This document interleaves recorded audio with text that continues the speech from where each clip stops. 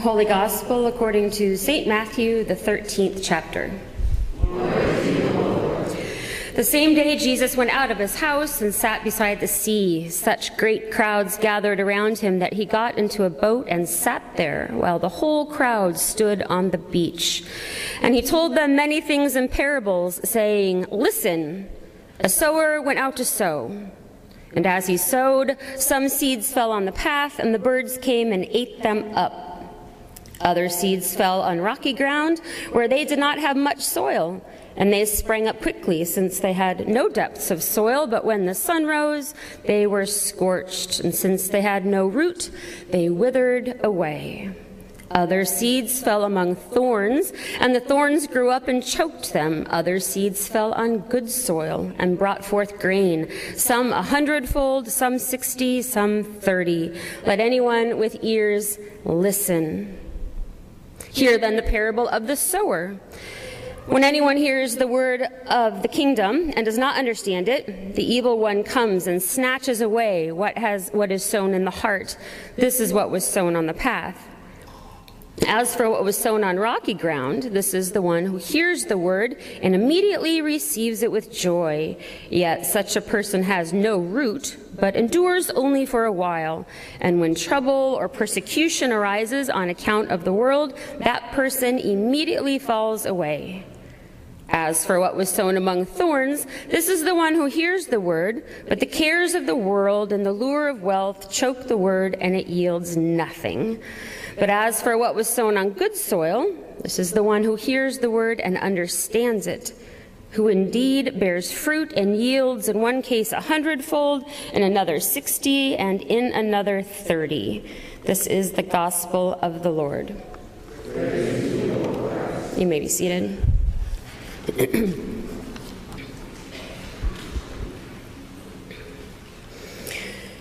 To be completely honest with you, I have really struggled this week. For real, ever since my family and I got back from vacation, I have been in a dark, existential funk. The whole sermon won't be like this, I promise you. My family went to Toronto this year. Every year the boys rotate choosing where we go. This was Philip's year as a hockey player and an avid Maple Leafs fan. His choice came as a surprise to no one. We were gone only a week, but that week was very special to me. I am sensing an urgency of time lately. The pace of time seems to have quickened as I realize this is Philip's junior year of high school, Jacob's senior year of high school, Christian sophomore in college. I'm not aging at all. That goes without saying.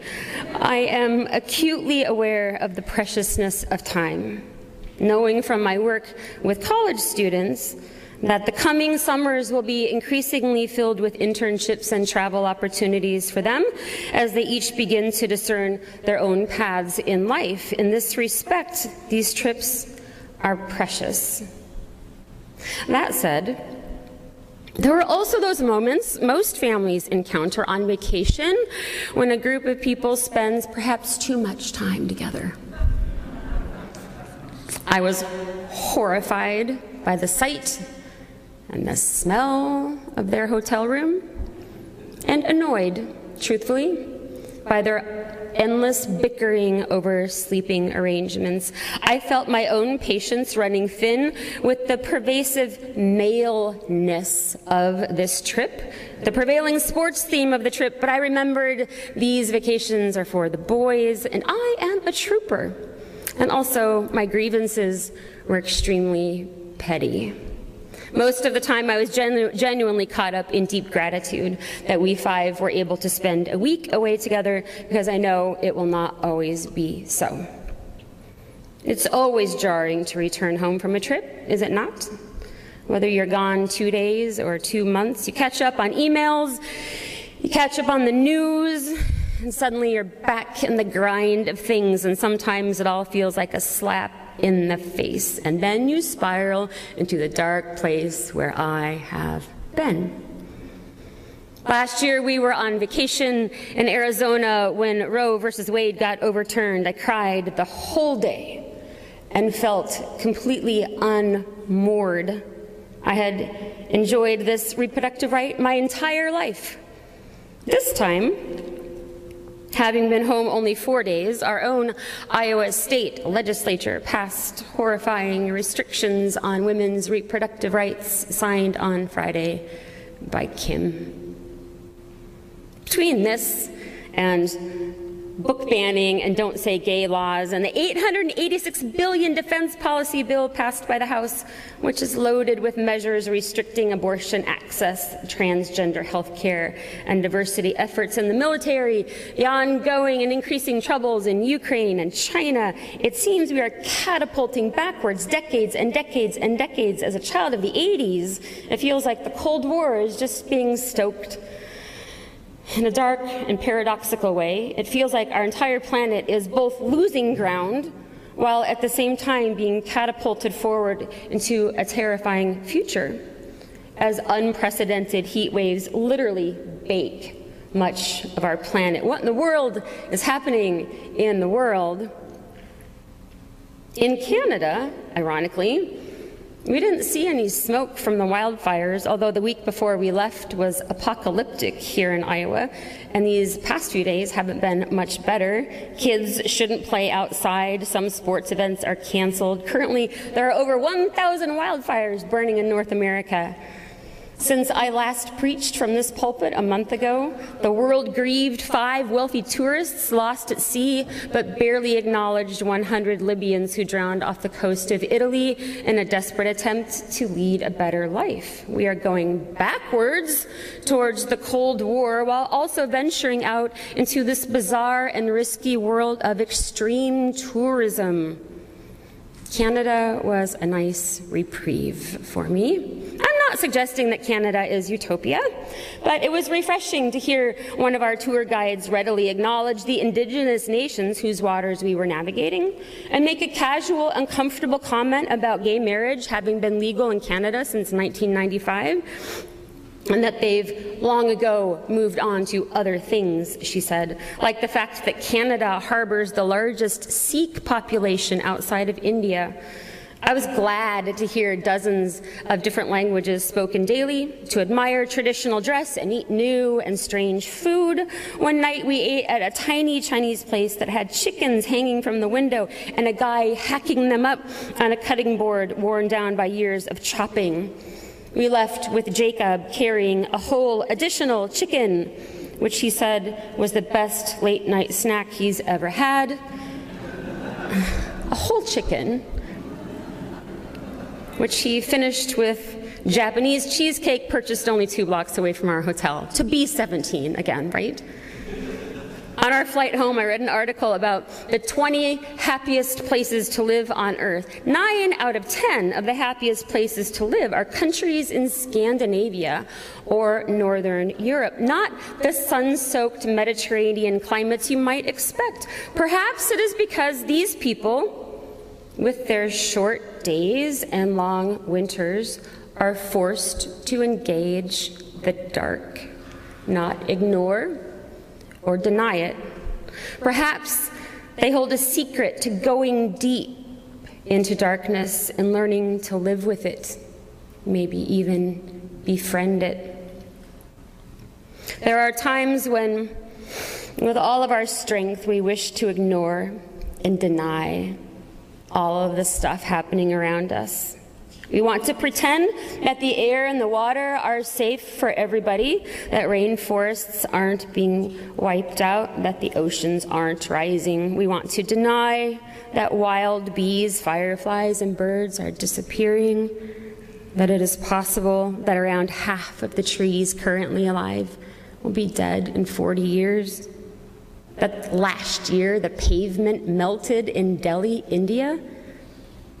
My friends tell me to ignore the news, but I feel it is my duty to be an informed citizen of this world. Ignoring pain doesn't make it go away. I told you, I've been in a dark place. But I honestly feel I'm simply naming truths that we all know. We all read the same news.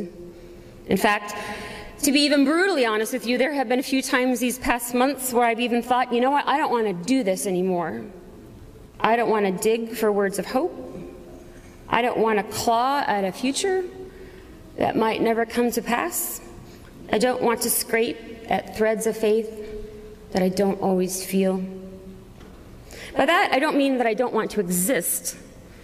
I just mean sometimes it's hard to find gospel in the world.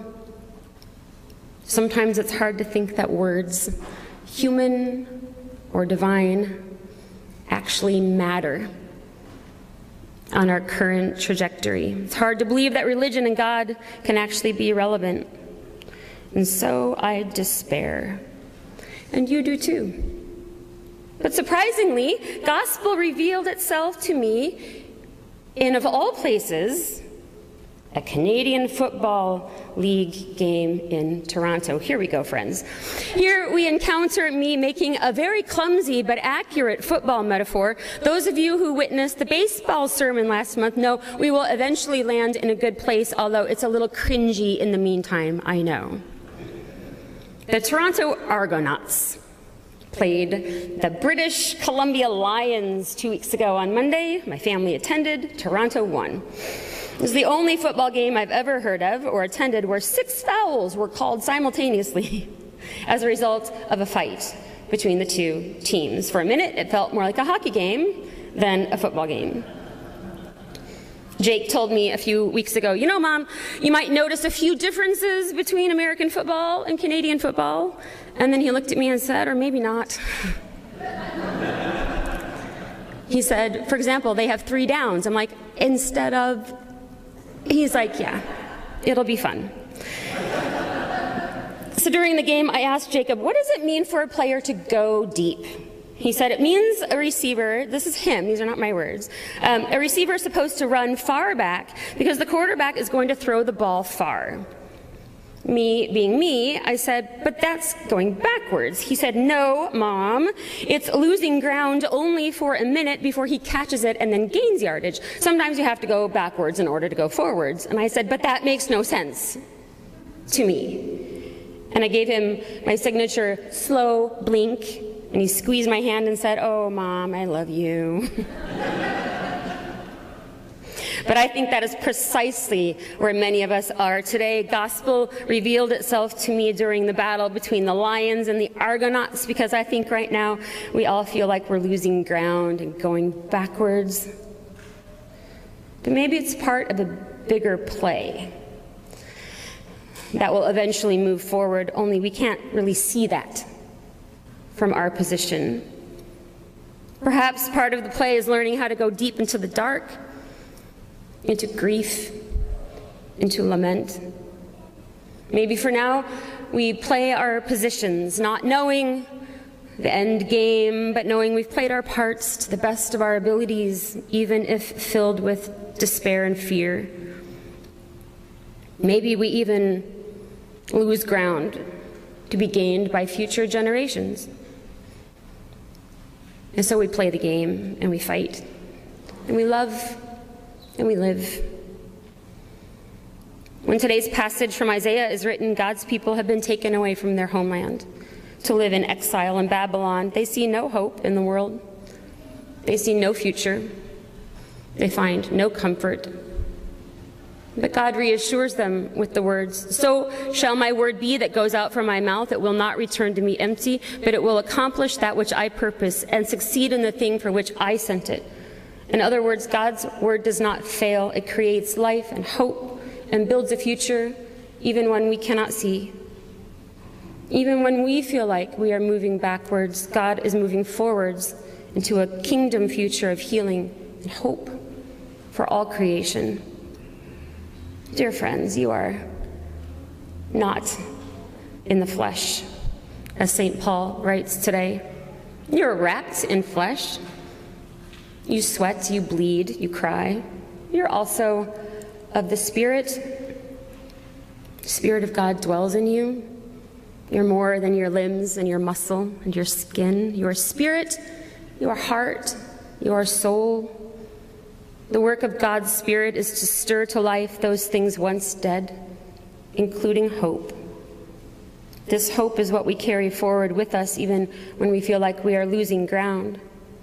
While the entire play of creation goes far beyond our understanding and comprehension, even if we feel like we are losing, it doesn't mean the game is lost. I think of this when I consider our planet and its unleashed weather patterns and saber rattling. Will humans undo what God has done?